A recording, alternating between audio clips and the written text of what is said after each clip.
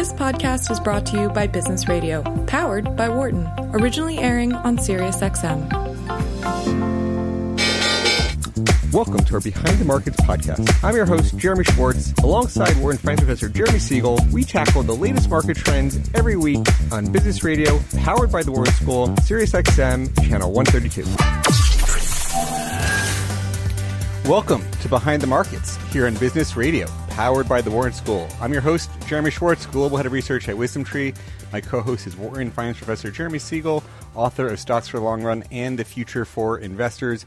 Please note, I'm a registered representative for Foreside Fund Services. Professor Siegel is a senior advisor to WisdomTree. Our discussion is not tied to the offer or sale of investment products, and the views of our guests are their own and not those of WisdomTree's affiliates. Professor, we're going to have a really interesting show today. We have the Chief Investment Officer at Raymond James, Larry Adam, who you've shared the stage with at events in the past. So we're going to quickly get some comments of him and you together for maybe a few seconds. But Professor, give us your view on the markets, what's been happening of late, and your read going into the end of the year here. Yeah, well, let's look at the macro picture first. Powell has held a virtual event where he just reiterated that taper will begin. He did also said inflation is faster than we expect. He may be forced to raise interest rates earlier. He's not prepared to do that now. As you know, the November 3rd is going to be the next Fed meeting, which will be the week after next. There won't be any really significant data that comes in because the two important price reports are going to be on the 9th and 10th of November, and the employment report is not going to be until the 5th. So he'll have a benign report on the personal consumption expenditure deflator, but he cannot be blind to what is going on in the energy markets, in the oil markets. Gasoline is rising nationally at a rate of at least a penny a day for the last 2 weeks. We already know what faces the heating season, and it would be acute if it turns out to be a cold heating season. Biden's ratings on economic performance are falling dramatically, mainly because people see that inflation and fear they are not going to be able to catch up. So he may get an earful. It's very interesting then a week from next to hear hear what he actually says. As I said, whether his tone in the press conference is more hawkish as a result of the price pressures and the supply chain factors that we see. In the meantime, up till today at least, earnings have been good, and the S&P hit an all-time high yesterday. We had Snap telling us that they've seen a slowdown in ads because of Apple's new policies. That has hit some of the tech names. Whether that's going to be permanent or not, I don't know. What would really hit the tech names is if interest rates were to go up, because that would discount those cash flows by a large amount. It is still my feeling that we're going to have a correction by the end of the year, likely when Powell becomes more hawkish as a result of the inflation numbers that he will see. Also, it is next Tuesday we get that monthly money supply. I do want to see whether that's coming under control, because that's an important way that we need to stop inflation. We cannot just be pouring out the money supply the way we have. We saw a bit of a pickup on the last month. I want to see whether it slows down again like it did in July and August. So, that is a data point that I find to be important. basically coming up. But everything is the inflation story. I mean, on the labor front, on the supply front, in my opinion, don't get me wrong, and I've said this a long time, these supply side disruptions are by and large caused by demand that cannot be filled because demand for goods is so big. It's really a demand side inflation that we're getting right now. It is not really just a supply side phenomenon. In terms of the other major things, I guess we've talked about the bond rates and the 10-year. We had some movement in the 10-year this week. It's sort of settling back down. Yeah. It's volatile. It was 170 this morning, 164. The long bond has, a dual thing. In one way, it likes the Fed to fight inflation. And what you're getting is a flatter and flatter curve. You're getting the 2 years that have broken through those March highs, but not the 10-year. If he says we're going to hike up rates and slow down inflation, we may see the 10-year relatively stable, but that will still increase all the short-term discount rates that we see. It's hard again. As I've always lectured, the impact on the long rate of a tightening or easing on the short rate is always that ambiguity because there are two opposing factors on that. You still also have the risk of hedging that takes place on the long bond, which we've talked about many weeks as being a very, very important factor, keeping the general levels very low. We talked a bit about inflation, things at the Fed, and what he sees as some of the challenges, really a more aggressive Fed, higher inflation. As you look at the world view, as you see inflation, any impacts as you see going into the end of the year from the Fed, from your outlook on inflation? What's your baseline worldview here? Yeah, I guess I still am in the camp that inflation is transitory, and I know that's a highly used word, and I think you have to define what transitory is, right? And we've been on record here that we think that inflation will likely peak during the fourth quarter and then ultimately start to ease as we go into next year. Now, is it going to get back to where it was pre-pandemic? No, it's still going to be in that 2.5% range, but it is going to start to ease. In fact, I could make the case that a lot of these things that people are talking about with the supply chain risk, in some ways down the road, that could ultimately be deflationary. I mean, if you look at the number of boats and ships that are being created, the number of containers that are being put onto these ships, right? You got to remember that before the pandemic, that was a very competitive business. You had a lot of consolidation in that space, right? And now we're going to add a lot more capacity. I think down the road, as we get more and more pieces of the puzzle to this supply chain, it ultimately could lead to some deflationary aspects to inflation. And then the other point, a lot of people talk about, inflation, and I think you always got to get into the mind of psychology, right? And you hear a lot of these businesses saying, well, supply chain, you better get out there and buy things earlier because you don't want to miss it for the holiday season. Well, they have a reason they want you to, right? The earlier you buy it, the higher their margins are going to be, right? If these things are still around after the holidays, you don't get the pricing, right? If you look at it from a political perspective, if you listen to a Republican speak right now, what are they talking about? Inflation. And if you look at surveys, inflation is right now the number one concern of this economy. So they're playing to that. So they're going to continue to do that. And then my other point is that every time I see the media focusing on a topic, that tends to be the peak, if you will. And I got to tell you, I was watching the Sunday shows this past weekend, and whether it was Meet the Press this week or Sunday morning, all three of those shows had somebody out off the coast of L.A. and Long Beach talking about these supply chain issues. So I think a lot of this is overblown. They are for real, but I think a lot of them are exaggerated in their ultimate long-term impact. Yeah, well, I tend to think it's much more serious than that.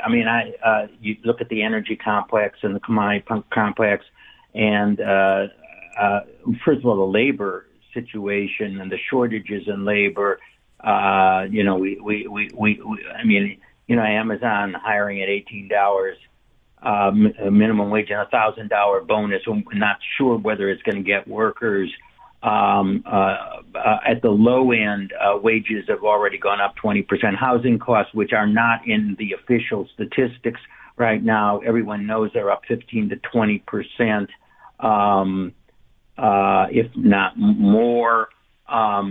And again, the official statistics are very, very lagged in terms of how they get some of these, especially housing data in there. So I think it is there. I do agree with you. I think long run things look very good. We're going to get back to that 2% inflation, but not before we have a hump of inflation that we're going to have to deal with through several years. Yeah, the thing, I agree with the professor. He taught me, so he's the master at that. But no, we can all disagree. I'm not right, certainly on everything. I did predict last year, and what concerned me was the tremendous increase in liquidity, the M2 money supply. And I'm not just talking about quantitative easing. I'm actually talking about liquid deposits in people's accounts at levels, at rates that we had never, ever seen before. And I think that a lot of that liquidity is pushing out into the system everywhere, and it has to be dealt with. As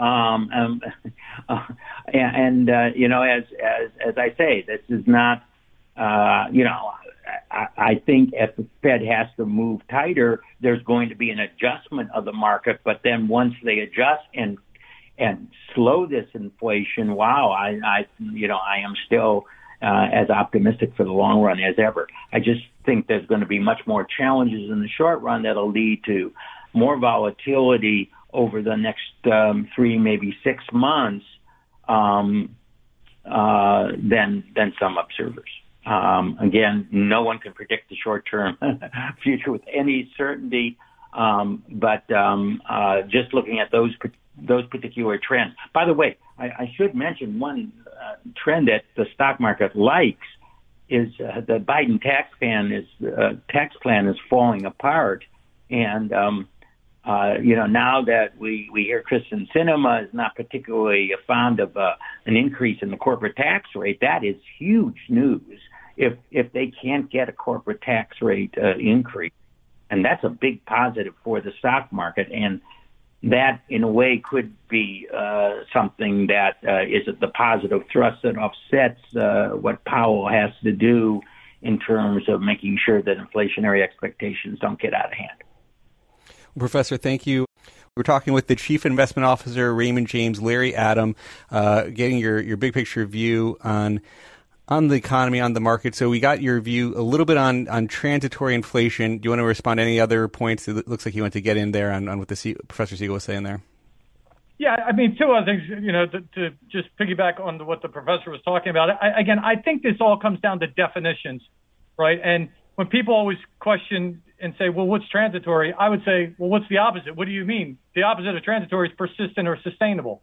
And again, I don't think the sustainable increases that you have been seeing in cars and, different goods that are out there, rental prices, I don't think that is sustained going upwards and upwards, right? I think it's been a one-time, almost like a tax. We've kind of brought it up to levels where it should be. And then I think that pace of acceleration continues to slow. And when I was going to talk about with the professor, because a lot of things that he talked about, when it comes to inflation, right, would have been the biggest drivers of this low inflation environment that we have been in for so long. It's been globalization. It's been technology leading to productivity gains.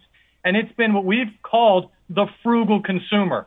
And I would not underestimate that frugal consumer right now, because when I look at the surveys out there right now, you're seeing more and more of this popping up, that consumers are starting to balk at higher prices.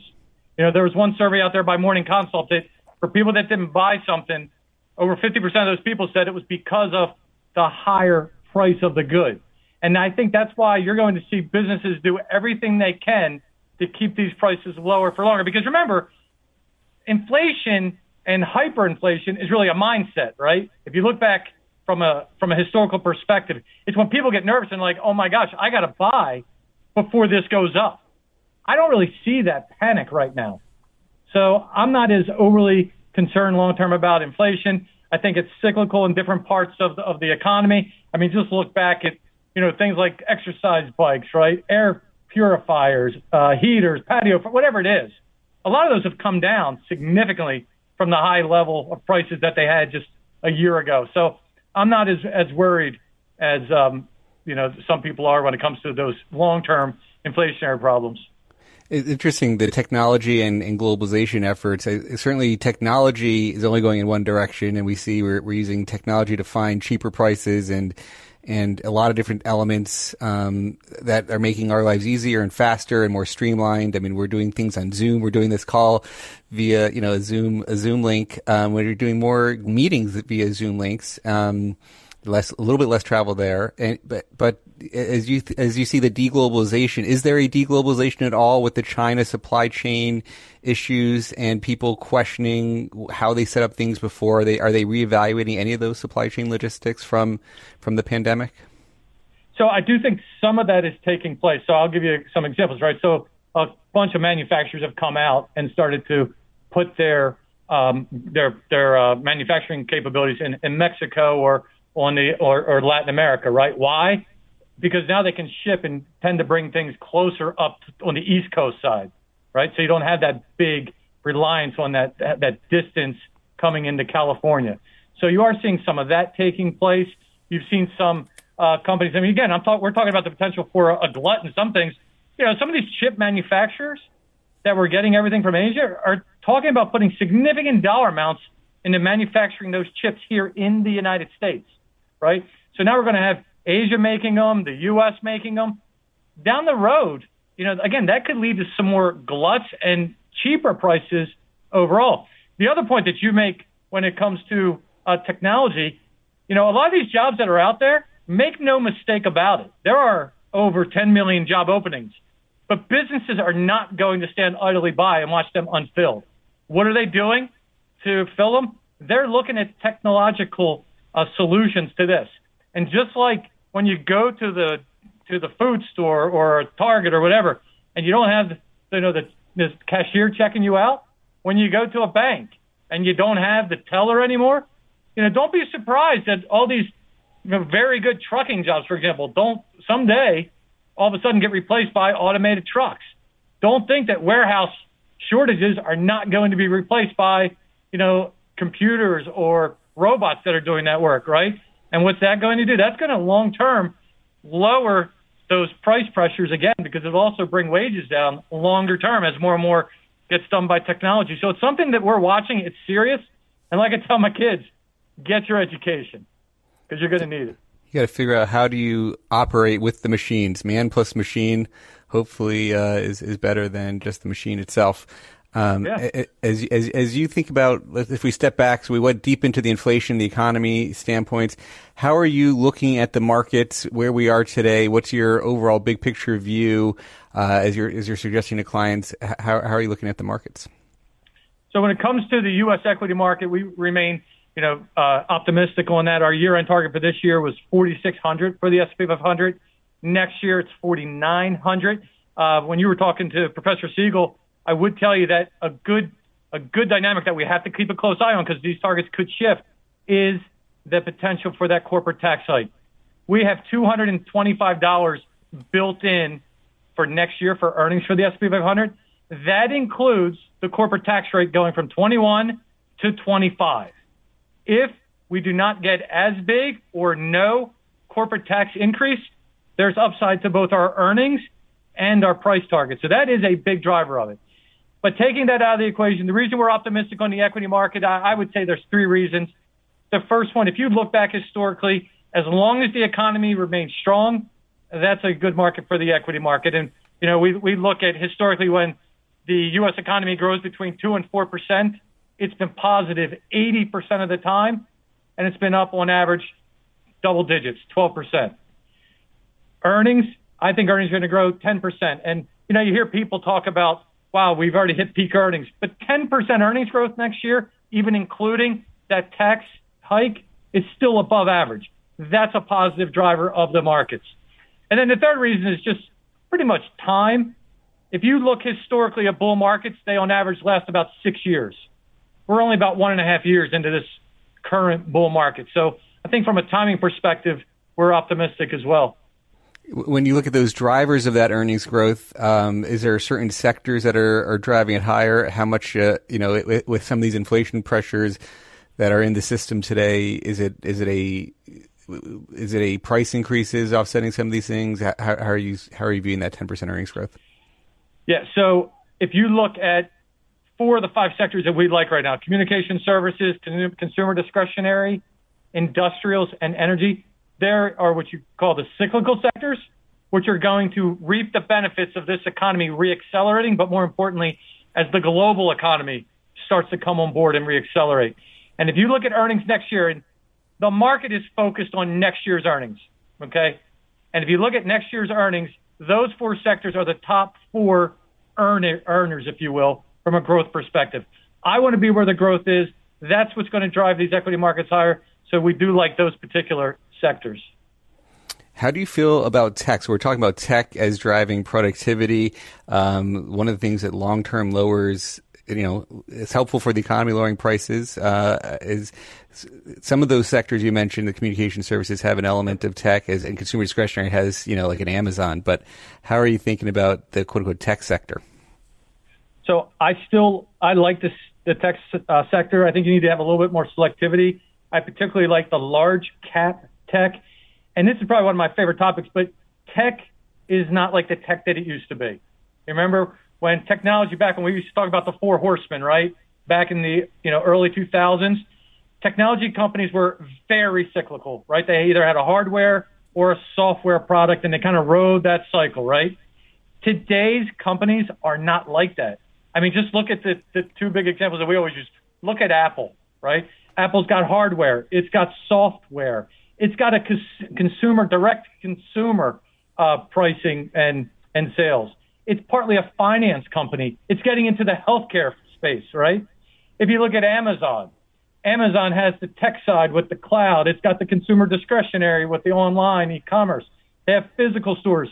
They've become a logistics company in many ways, right? So like an industrial company, and they have a finance. So my point is, these big tech companies that we're talking about are much more diversified than they were back 20, 30 years ago. And that's one of the reasons why I do continue to like them. They are also the drivers of the global economy. One of the reasons why, and we'll probably talk about this later, but I like the U.S. over international markets. And if you look at where the best brands are, they're here in the United States. The top 5 brands in the world are all U.S. 11 of the top 15 brands are here in the U.S., right? I want to be with the leaders of the industries. They're here in the U.S. A lot of them are those tech names. One of the things, and sort of teasing out with something we should talk about more on the second half of the program, but as we wrap up maybe this first half, we talked a little bit about China, the supply chain issues, but also China tech. If you said who was giving U.S. tech a run for the money, these big China tech companies were delivering very, very fast growth, but then have gotten really knocked down, and you could say knocked down by the government, knocked down by all sorts of issues. And, there's elements of the U.S. regulators that would like to do similar things to our big tech companies. And we see comments that, certain politicians make about breaking up big tech and sort of wanting to get in, thinking that they're monopolies and having issues. Do you worry about what happened from China tech spreading back to the U.S. if from any of our politicians? So, 2 sides to that answer. When it comes to China tech, I actually think you're going to start to see a lot of that rhetoric dialed back, because I think there was a big timing factor in all those regulations coming out in China. And just keep in mind that this upcoming November is the Chinese Communist Party convention. And during that convention is where they highlight all of the successes that they've had during over the previous administration here, right? As they do the run up to the election next year. So it's a communist country. So they wanted to continue to find ways to do this common prosperity. And they actually even got buy-in from a lot of these companies. To me, that's already done. Once they get through this, I think you'll see a lot of that start to ease. In fact, you're starting to see it ease right now. And I also don't think that they're going to want these issues, and I would even put part of this Evergrande in there. I don't think China wants these big issues around when they start to be the host of the Winter Olympics next year. China's a very proud country. I don't think they want to have this overhang in any way deterring people from seeing what they have done, because they are going to be on the biggest stage.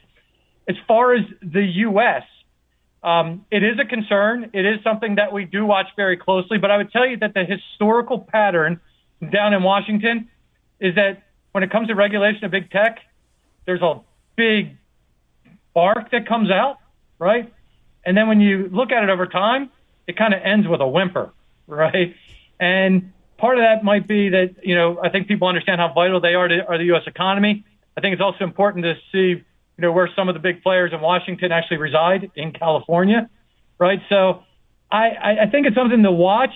I'm not overly concerned about it because I think that historical pattern will once again play out. If I'm wrong and they do have to break up some of these big tech companies, I actually think that there's even more value in breaking them up, right? As I've talked about the diversification that they've seen in them, I think a lot of these could be standalone businesses that would actually continue to thrive. As you think about if things were to go astray, is that what I guess would be your biggest risk factors? Do you think rates? The market has been trending higher. The interest rate market has been trending higher. Does that give any competition in your mind if the 10-year keeps rising? What are the risks that you're looking at? So if I had to pick one singular risk, I would probably say it's energy prices. And the reason for that is that if you look back, 5 of the last 6 recessions that we've had, we've seen a significant uptick in oil prices. And given, we're going up here, we're getting close to the holiday season with, winter starting, that is something that I would keep an eye on. Right now, gasoline prices are around, on average across the United States, around $3.30. I think if we started to get at $3.75 to $4, that'll start to eat in to that consumer spending power. And I think if you look back historically, that also feeds into those inflationary fears that I was talking about earlier. And if all of a sudden you start to see those inflationary fears start to manifest themselves in a greater, pace, that could cause the Fed to come in what I would believe prematurely, and then that would obviously slow the economy down. So oil is one of those things that we continue to keep an eye on. I would tell you that our forecast for oil is that you're actually going to see that start to subside. We've obviously had a very big rally in oil prices, year to date, but I think you're going to start to see a supply response, right? When you listen to these companies coming out with their earnings in the energy space, you're going to hear that they are putting more and more money now finally into CapEx and in drilling. And that incentive wasn't really there at the beginning of the year because it was pretty close to their break evens.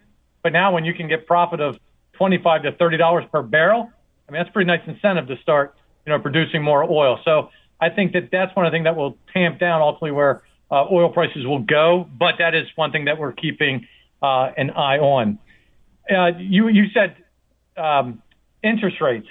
That is a risk. I don't think interest rates are going to go dramatically higher, above 2%. And, the reason for that is that this economy, to your point, has just become so economically sensitive to interest rates because of all the debt. And that's not just at the government, it's for businesses, it's for, you and me, for consumers, right?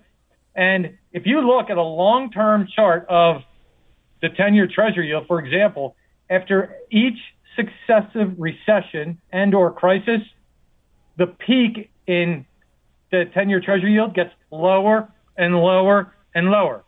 And why is that? Because we're issuing more and more debt, and our debt keeps getting higher and higher and higher. And if you look right now, we have a record amount of debt, and it's a record amount when you look at it versus the size of GDP. So it's a record amount. But believe it or not, the amount that we pay in interest payments as a percentage of outlays is the lowest it's been since 1945 because rates are so low. So if all of a sudden, to your point, if rates moved higher, all of a sudden that would eat into what the government can spend because they're going to have to pay a lot more in interest payments. It's going to eat in what all of us can do because it's going to lead to higher interest rates on everything that we do. So that's a risk. I think that's a lower probability of a spiral higher of interest rates, but it's something that I would keep an eye on. It's sort of one of those interesting dynamics where everybody worries, and you get to the emerging market arena, and even when I guess we had the sovereign debt crisis in the Eurozone before Draghi came in and did whatever it takes to save the euro and caused all those yields to plummet, and you're having skyrocketing yields in the Euroland. Japan is like the country with the most debt and the lowest yields. And they've been one of the countries that have been able to navigate, everybody worried about all the debt that they were having. And, and then you had the central bank coming out and quote unquote monetizing the debt and buying all the bonds that the government's issuing, but yields are still 0 to negative. They've been able to keep that out there. Is what Japan's experiencing what you think will come here over time? Like, is that our future? So I think lower for longer, yes. And I think one of the dynamics that you're referring to there when it comes to Japan and Europe is the aging demographics. And if you look here in the United States, just as an example, we have about 100 million people that are aged 55 years of age and older, right? But the important thing about that, so that's about a little under a third of our population. But the point is they control 70% of the wealth here in the United States. And what do you do when you get older, right? You get a little bit more conservative. You want a little bit more liquidity. You want a little bit more income. You focus more on bonds. So I think demographics is another reason why rates will stay lower for longer. I don't think, though, that we're going to experience negative interest rates, which is what Japan has done and Europe has done.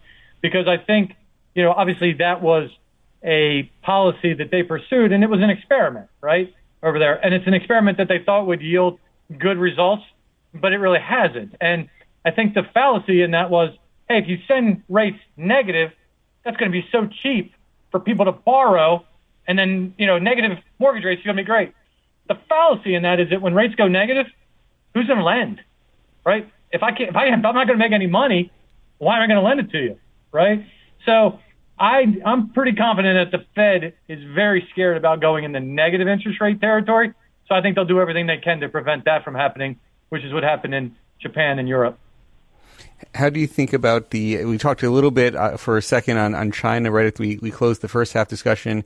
As you think about these international markets, one of the big asset allocation questions is U.S. versus foreign. You've been on a strong run for the U.S., a very strong decade. Is that going to be the next decade? Is the U.S., have we seen our best days, or are you sticking with the U.S. even with higher multiples just because we have such higher growth and better companies here? So I'm going to give a two-step answer. Number one, I continue to favor U.S. large cap over international developed markets, so Europe and Japan. And the reason for that is that if you do the analysis, U.S. companies are the most efficient, productive, and profitable companies in the world. And if you look at that dispersion that you've seen over the last 10 years, for example, all of that has been met because of the fact that we've had much more robust earnings growth here in the U.S. So I think a lot of that has been warranted, and I think that trend is likely to continue. As I mentioned, you also have the better brands here in the U.S. So I like the U.S. as a large cap U.S. as my core. As you mentioned, large cap U.S. tech is dominant. Large cap U.S. Stocks are dominated by tech. 43% is going to be in tech-related companies. So then my next decision from a portfolio perspective is, do I want to be in small cap or do I want to be in international? Because when you look at those, they can complement the large cap exposure because they have a lot more exposure in those cyclical sectors, less in tech. And when it comes down to that decision for me, I prefer small cap over international because earnings growth is going to dramatically outperform for small cap next year and 2023. And we were talking about energy prices. Just keep in mind, energy prices here are around $3.30 a gallon. You go into Japan, you're talking about $2 more, so $5+. You go into Europe, you're talking well over a double. Why is that important? Because that has the early signs of budding inflation. The ECB has a single mandate, and it's inflation. And when you look at some of those inflationary figures that are coming out, it's the highest it's been in decades. So if the ECB has to come in prematurely, which it did previously, that could, hamper the recovery aspects there. So my preference would be more in the small cap space to get more of that cyclical exposure for our portfolios. Yeah, that's quite interesting. When you look at Raymond James, you have a lot of clients and a lot of people doing a lot of different activities. As you see what clients have been doing, are they fully invested? Do you see, the client base, being in the markets, or any challenges that you see most often from the clients at Raymond James? Yeah, I think people have been, I hate the word cautiously optimistic, but that's the way it's been. And I've actually viewed that as a positive, right? Because what's the old saying? The market likes to climb that wall of worry. And I would tell you that I think a lot of those worries are misplaced, right? People talk about valuations and how they're expensive. I agree. If you look at the pure PE, it's expensive. But when you do it relative to bonds, I still think that they're very attractive. People are like, oh, we're past peak earnings. That's a terrible thing. As I mentioned to you earlier, 10% plus earnings growth next year is still above average. And then you have all these myths out there, and we could talk about them, but everybody said higher rates are going to kill the equity market. Well, people fail to realize that the 10-year Treasury yield started the year below 1%. We're at 165. So we've gone higher by 75 basis points. And what did the equity market do? It's been up almost 20%. So higher rates isn't necessarily a negative for the equity market as long as earnings growth is there, because the economic growth is there. And then a lot of the other myths that are out there, inflation is going to kill. Well, again, same story as the interest rates. It hasn't killed this bull market. People look at politics. When President Trump won, the market's going to sell. When the Democrats have a sweep, the market's going to sell.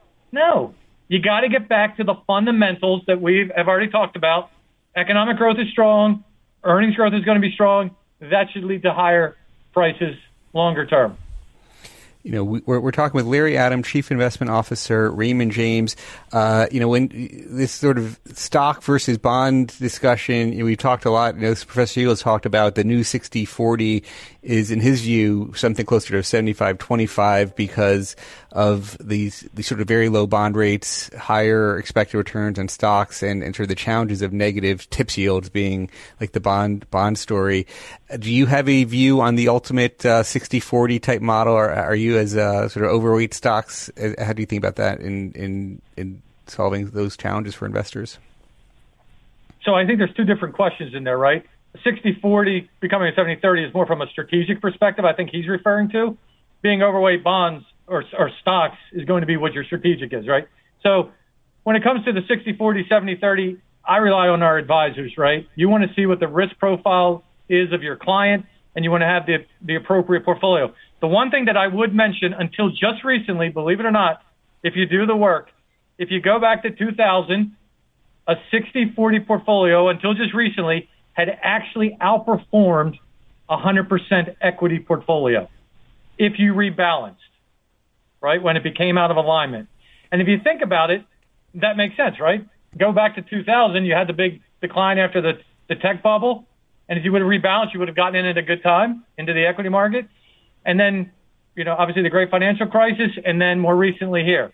So to me, that 60-40, if you do stick to it, would have done fine over the last 2 decades, okay? Now, that's from a strategic perspective. We make sure that we're in alignment with our clients.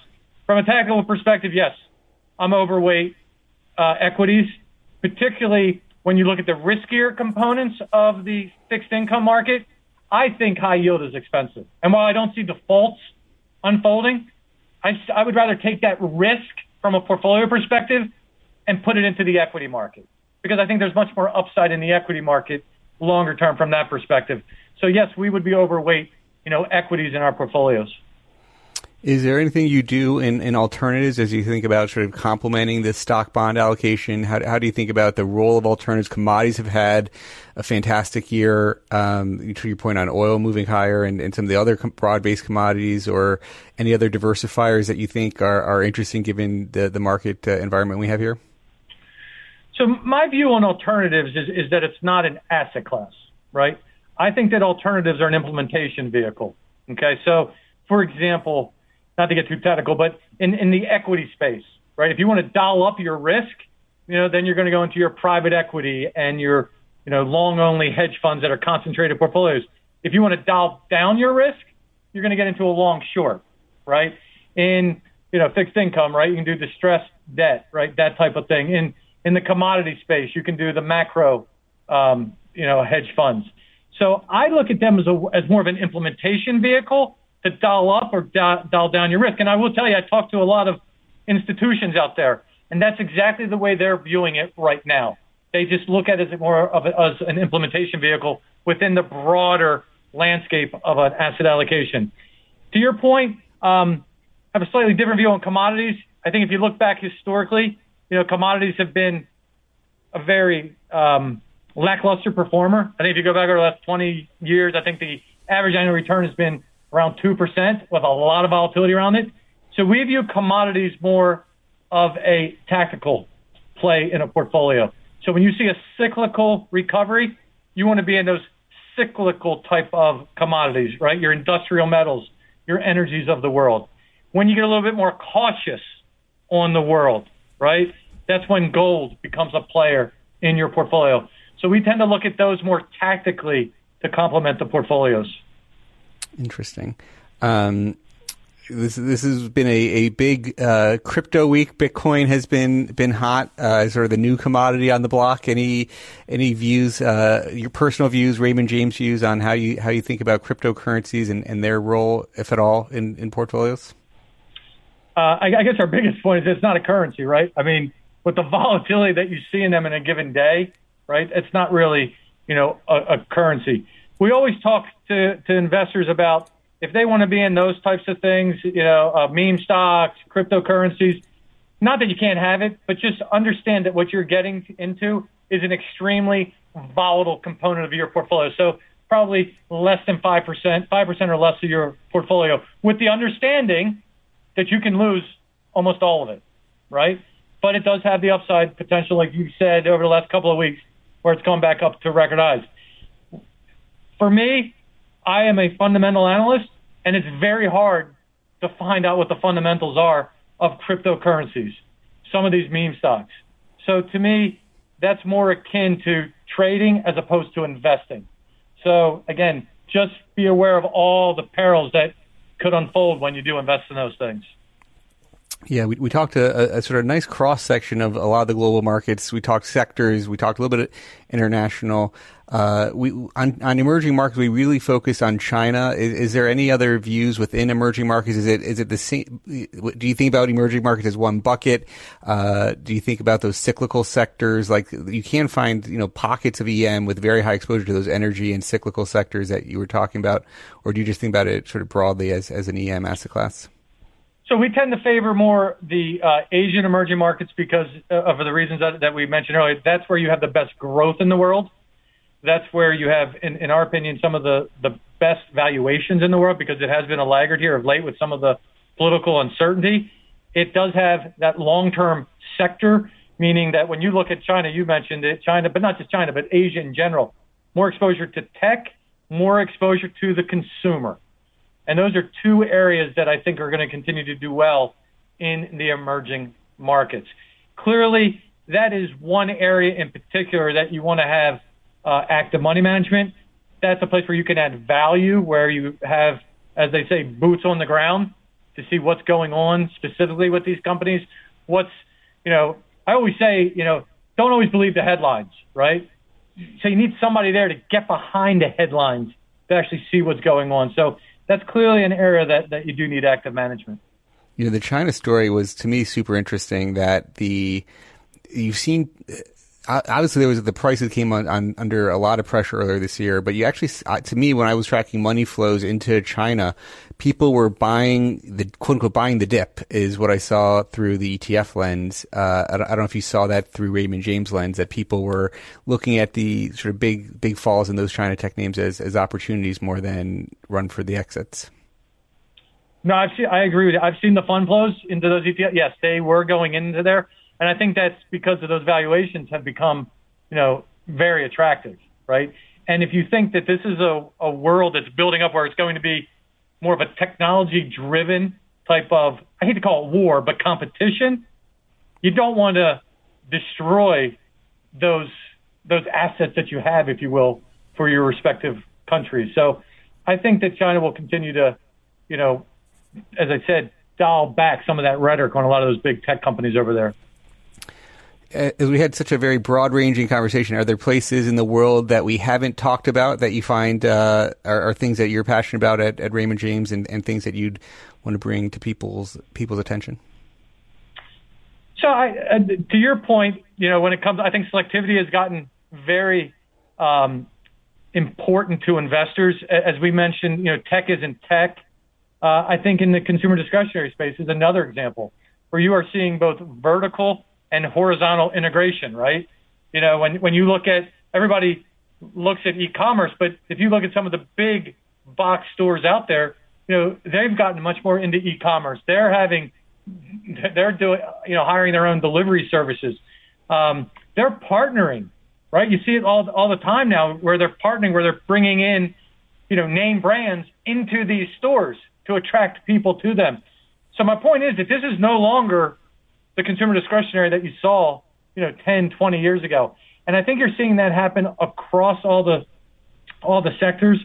I think you mentioned it. Technology is almost embedded in every single sector right now, right? I mean, from a restaurant that is using tech to order, to pay, to manage its supply, right? Clearly, in the energy space, new technologies are coming rapidly. So I think that this world is changing. I think we have to be much more dynamic in how we look at the world and investing and not stay in those old set ways. And as I told you, there are so many myths and headlines that people watch on the news. Try not to get stuck in those, because I would tell you more times than not, you will be burned looking at them. We have this one interesting chart that we put in our presentation all the time, and we take the S&P 500 and show it on a daily basis, and you see the wiggles, both up and down. Up is green, red is down. And you look at it, and I ask people, was the market up or down over the last 5 years? And they can't tell you. And then I do it monthly, and you see more green than red, and you say, pretty good point that it was probably up. You do it quarterly, it's skewed to the upside.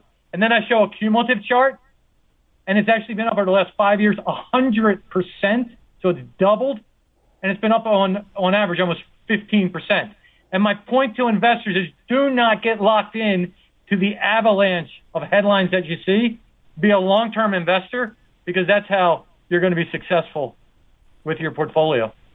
Yep, those day-to-day squizzles make you think it's so risky, and you step back and you see that annual, the long-term compounding returns. I think that's the message we hear on Behind the Markets with Professor Siegel. Stocks for the long run is a message that resonates very much with us. Larry Adam, thank you so much. CIO of Raymond James, been a great conversation here on Behind the Markets. Been any place that people could find your work you want to highlight?